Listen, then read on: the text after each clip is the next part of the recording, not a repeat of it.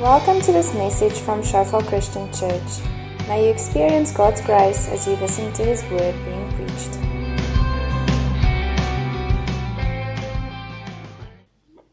Let's pray. Father, I want to thank you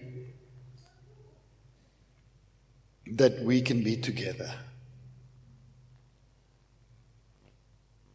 on this Sunday morning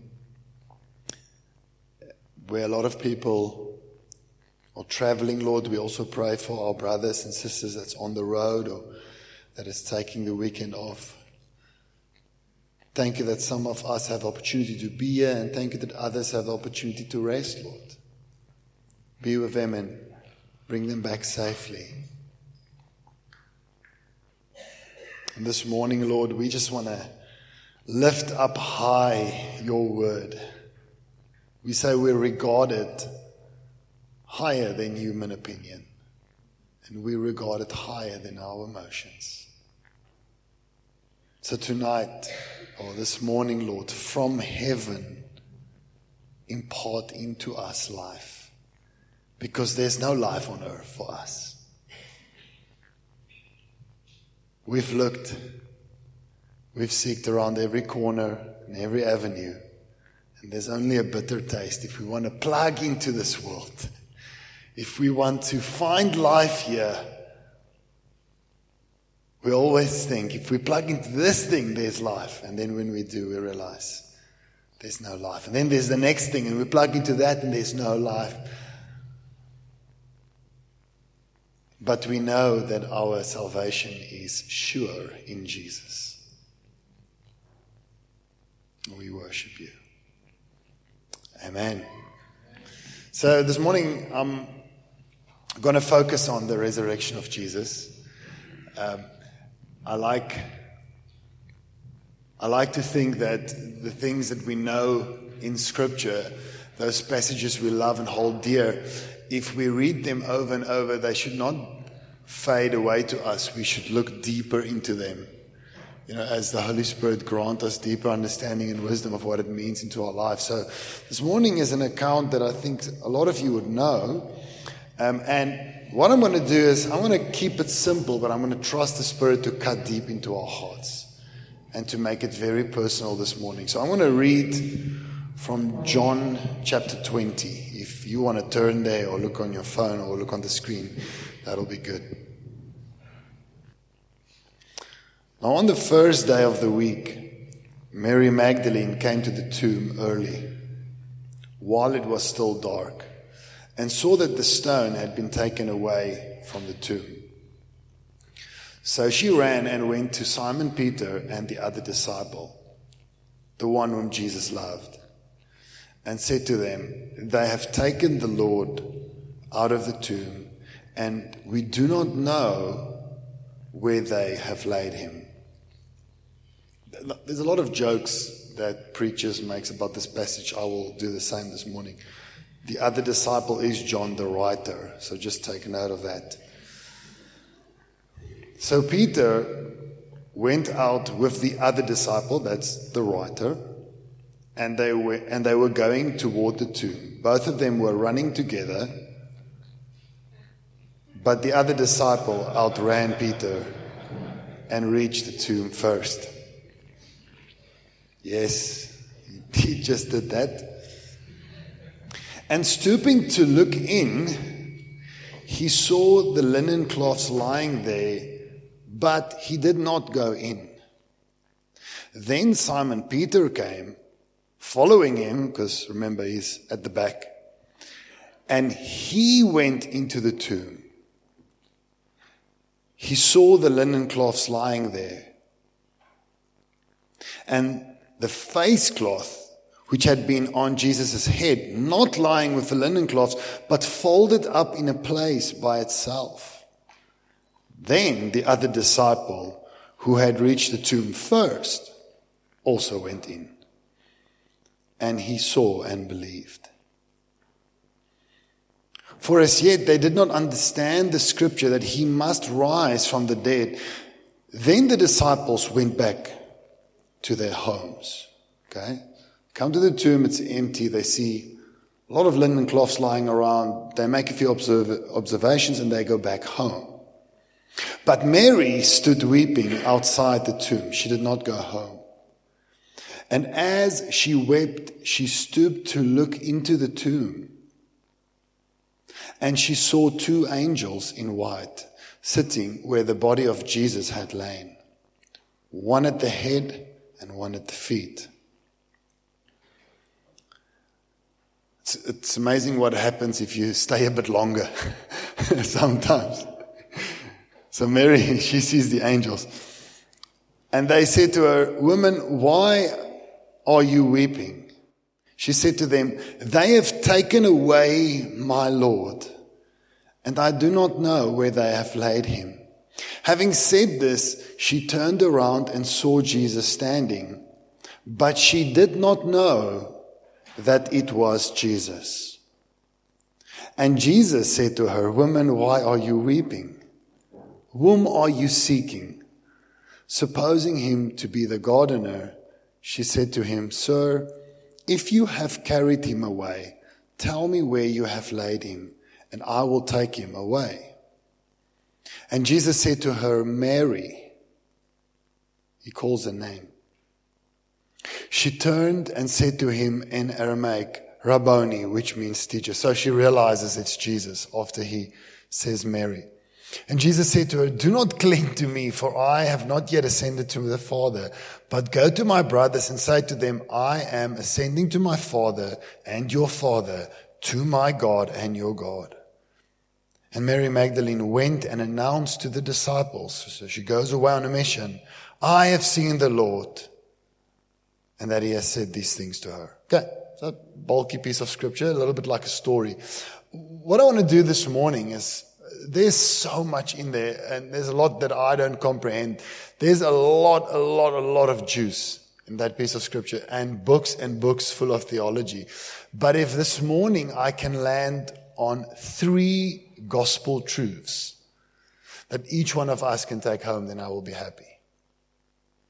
3 gospel truths this Easter. What does this resurrection account mean for us? It's one thing if it's a story out there, but it needs to hit home into our hearts. Amen? And so only 3 things. Okay? Want dis vakansie. Okay? If it was not holiday, we'd have 5 or 6 points. Only 3. All right? So that you can remember it. 3 points. Now the first one is going to be a little bit technical. So for all the technical people here, it's going to sound a little bit like Henny. The first point. And we're going to start with the head and move to the heart. So the first scripture I'm going to focus on is verse 6. Then Simon Peter came in, so he looked in now, he's entering the tomb, following him, and went into the tomb. He saw the linen cloths. Now, it's a very interesting thing that Timothy Keller notes on this verse. He says this word saw. I don't know if anyone has studied this in this way. Maybe you, Henny. The word saw, if we can go to the next slide, used in this verse when Peter comes in and he sees the cloths, is not the word in Greek which just indicates you are receiving information through your eye. It's not like, okay, there's a chair, there's a roof, there's some blinds. It's a different word used here. The word used is the word theoreo, where the word theory comes from. So what he's doing at this moment is he is studying the scene, and it is hurting his brain. He does not know what's going on here because he does not see Jesus, but he sees his linen cloths, which is placed around him to protect the body from smelling. All right? So why is he studying this theme at this moment? This is very important for us. I'm going to take a little bit of a detour and then we'll land it. Now, at that time, there was a lot of what we can call messianic fraud. Okay, there was a lot of pranksters or fraudsters out there. There's still a lot of them today as well. Now, what would happen is that men would rise up and they would say, I'm the Messiah. And they would get Jewish people to follow them. All right? they would make claims. I'm the Messiah, I'm the one you've waited for. And these people would gather a following of people, or a sect or a cult, that would listen to what these people are saying and even follow them unto death. And one of those people, or let me just say this, people who knew the Old Testament, the Jews, the scribes, the Pharisees, a lot of people would know that Scripture predicts a Messiah to come that would die for sins. All right? So when this fraudster comes and says, I am the Messiah, I will rise for your sins, I will die and I will rise again, he's saying something that is true, but it's not true about himself. Can you see the difficult thing? It is true that a Messiah will come. It is true that someone will die for sins. But now this man says it is him, which is a lie. Are you with me? One of those men is this man you see on the screen, Simon Bar Kokhba. Now this guy built a cult of 200,000 Jewish believers or Jewish people. And they were so devoted to this man. He's only one of many fraudsters. Young men that enrolled in his army had to chop off a finger to show loyalty. And they did it. It's amazing the following these people they created back then. Today we see the same thing. Now imagine 200,000 men that is so devoted they would chop off a finger to follow you. Now they are a Jewish gang. Who are they revolting against? Roman Empire. Always. Can you see how it makes sense that the temple priest could get the Roman leaders to execute Jesus? Because every time when a Jewish man stands up, Rome's got trouble. Like with this guy. All right? But here's the thing. All of these men died, and none of them got up. 200,000 people would follow this man, and then when he died, nothing would happen. Every time when they died, they would be dead.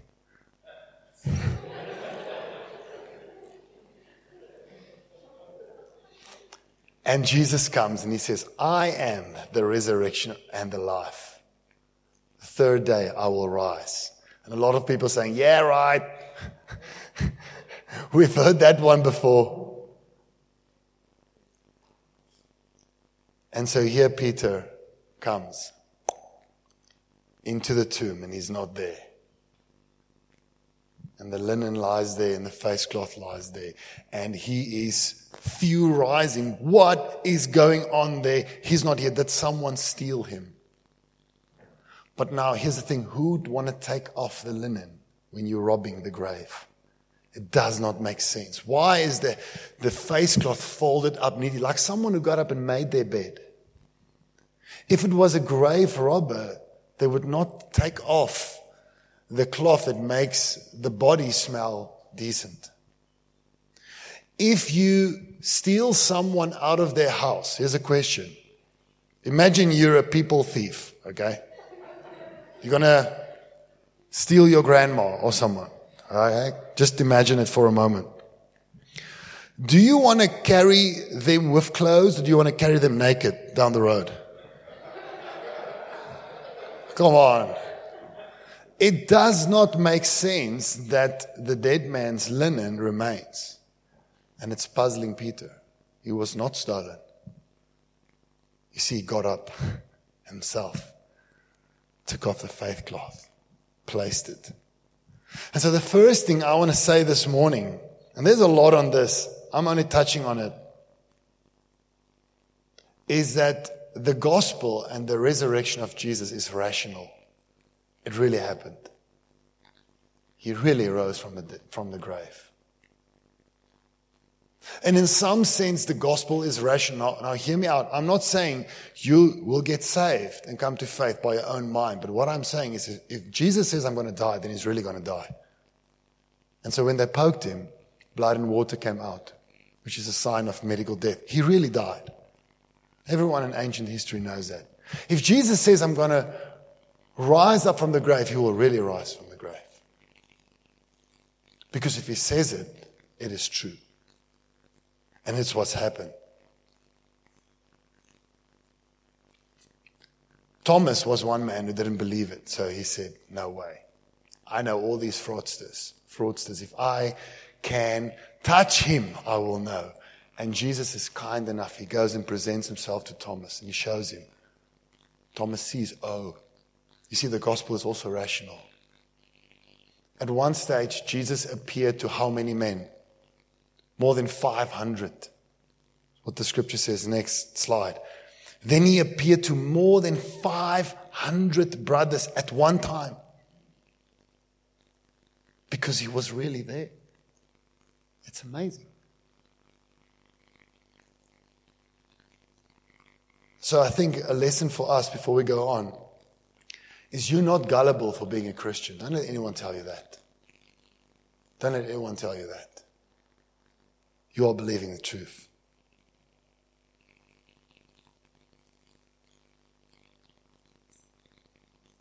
Point number one, the gospel is rational. Today, when we celebrate the resurrection, know that it happened. Isn't that amazing? Let's go on. Having said this, we're now at Mary. Now what happens is the two men, they've gone back home, and Mary is outside of the tomb, and she is weeping, and she spoke to angels, and here Jesus is. Having said this, she turned around and saw Jesus standing, but she did not know that it was Jesus. And Jesus said to her, woman, why are you weeping? Whom are you seeking? Now, let's talk about Mary for a moment before we get to point number 2. Mary's devotion to Jesus is unmatched. At this stage, there's no one left. Earlier, there was a bunch of women at the grave. If you take all the Gospels and put them together, the women have left, the men have come, they have left. Mary has left. She is weeping, refusing to leave an empty grave. There's no doubt that this woman loves Jesus. Are you with me? But her devotion to Christ is one thing, but her faith is another. Because she was there when Jesus taught, I'm the resurrection and the life. This body will get up. She heard Jesus said, I will get up. But still, she's looking for a dead body. They've carried him away. Where did you lay him? Her devotion to Christ is there. Her faith is there. And Christ speaks to her, and says, why are you weeping? What is wrong? Isn't that interesting? And she said, if you've carried him away, tell me where you've laid him, and I will take him away. And I just want to say this. When you come to Jesus, even if you've been a Christian for a while, know this. Christ is relationally plugged in to where you are at that moment. You do not have to ignore the pain in your life when you come to Christ. It's not suddenly just something you have to forget. He stops and he says, why are you weeping? He's relationally plugged in to each and every one of us. He wants to know why there's tears. He wants to understand why we are upset. Because that is what love is. That is the God we serve. And let it be known this morning that the cross speaks a gentle word to your heartbreak. Why are you weeping? And Jesus is inviting each and every one of us to speak with him. This is what I'm feeling, Lord, at this moment. And what she's feeling is wrong. Okay? But he wants to engage. He goes on and he turns to her and he says, Mary. He calls her by the name. He calls you by the name. He says, Johan, I know why you're crying and I know your name.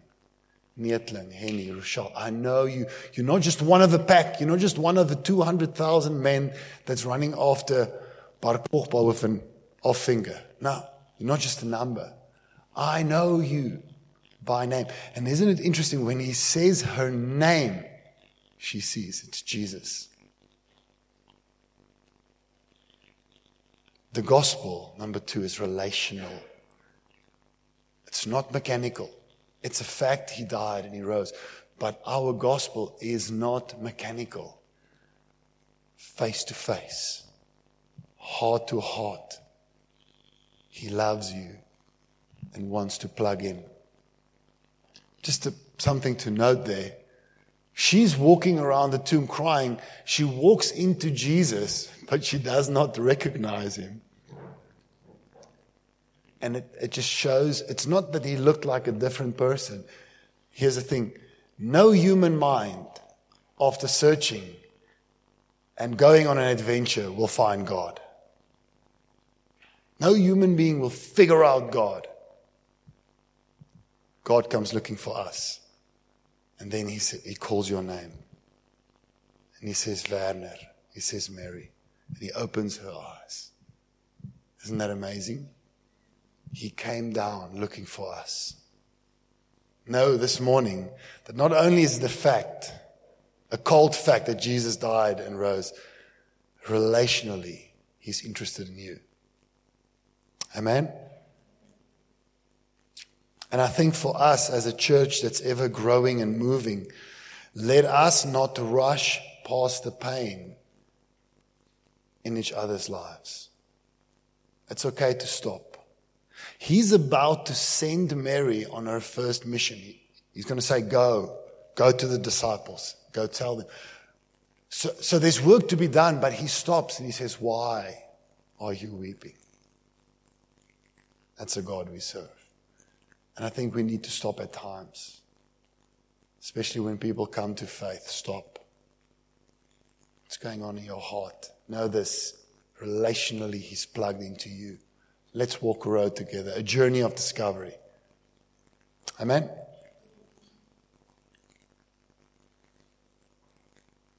We're almost done. And Jesus said to her, do not cling to me, for I have not yet ascended to the Father, but go to my brothers and say to them. Now he's sending her.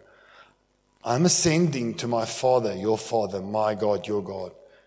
And Mary Magdalene went and announced. I just want to read you something about this woman. The very first one who was sent on a mission after Jesus was risen. The very first one.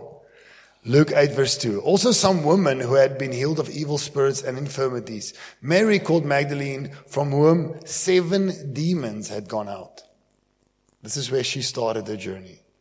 Now in the Bible, especially if you read Mark, whenever Jesus or people find someone with demons, they're always lying on the floor, there's always foam coming out of their mouth. These people are not the center point of society, okay?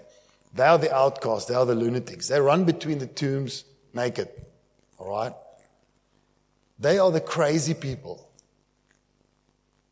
And it was quite a misogynistic society. Woman was not valued. So she's a woman with seven demons back then. It's the first person Jesus sends.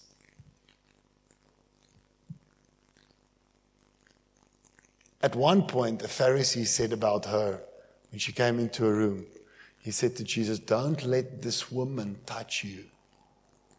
You don't know how much she sinned. I don't know where that Pharisee is at this moment, but Mary is getting commissioned to do the work of a gospel. Number 3, the gospel is merciful. It's merciful. On the one corner, you've got God, perfect in every way. And you've got us. We're nothing. We've got so much sin in the spirit when we come to God. We are so dirty. And then he uses us. That's mercy. So it doesn't matter where you've walked in your life. It doesn't matter what people have said about you. You need to get over that. Because he wants to send you. To go to someone, to go to people, to say, hey, my life has changed. He lives. I remember when I had the opportunity to connect with a young man that came to God. And he said, there's no way. He said, there's no way Jesus wants me because you don't know what I have done in my life. That was his words. You don't know what I've done. It doesn't matter. When we come to Christ, he makes us new. Amen. The gospel is rational. It really happened. He really died and rose. It's relational. Face to face. He knows your name. And it's merciful. He wants to send you away. I just want to read this verse and then I'm going to hand over to Henny to do communion. The next day he saw Jesus coming toward him. That's John the Baptist. And he said, behold the Lamb of God who takes away the sin of the world. Jesus came that you can be free. It is so simple, but let it go deep. He came for your marriage. He came for your transformation. He came for your family, for your friendships. He came for your future. Every price, every sin that you should pay for, he paid for it completely. Isn't that amazing? That's what this congregation is built on. That Jesus came and did what I could not do. I want to pray for us. Because Lord, I just want to thank you that when you came personally for each and every one of us. And you gave what we could not give, Lord, a perfect sacrifice to the Father. And this morning there's hope for every person here. There's a future. Not because of what they've done, not because they achieve something. On the contrary, none of us have achieved anything. But the merciful gospel lifts us up and sends us out. And thank you, Lord, for healing in those areas of our lives. Thank you for healing in our hearts, Lord, because in one way or another we are all weepers. We're all crying deep within our spirits, Lord, and you know. Why are you weeping this morning? Why is your heart broken? He says your name this morning and he says, I know about that. Let me deal with that. Let me take that area of your life and breathe on it. Thank you for that, Jesus. We rely on you and on you alone. Thanks for listening to this message from Shofar Johannesburg. May the grace you received produce God's greatest glory and your greatest good. For more information and sermons, please visit our website at www.shofar.joburg.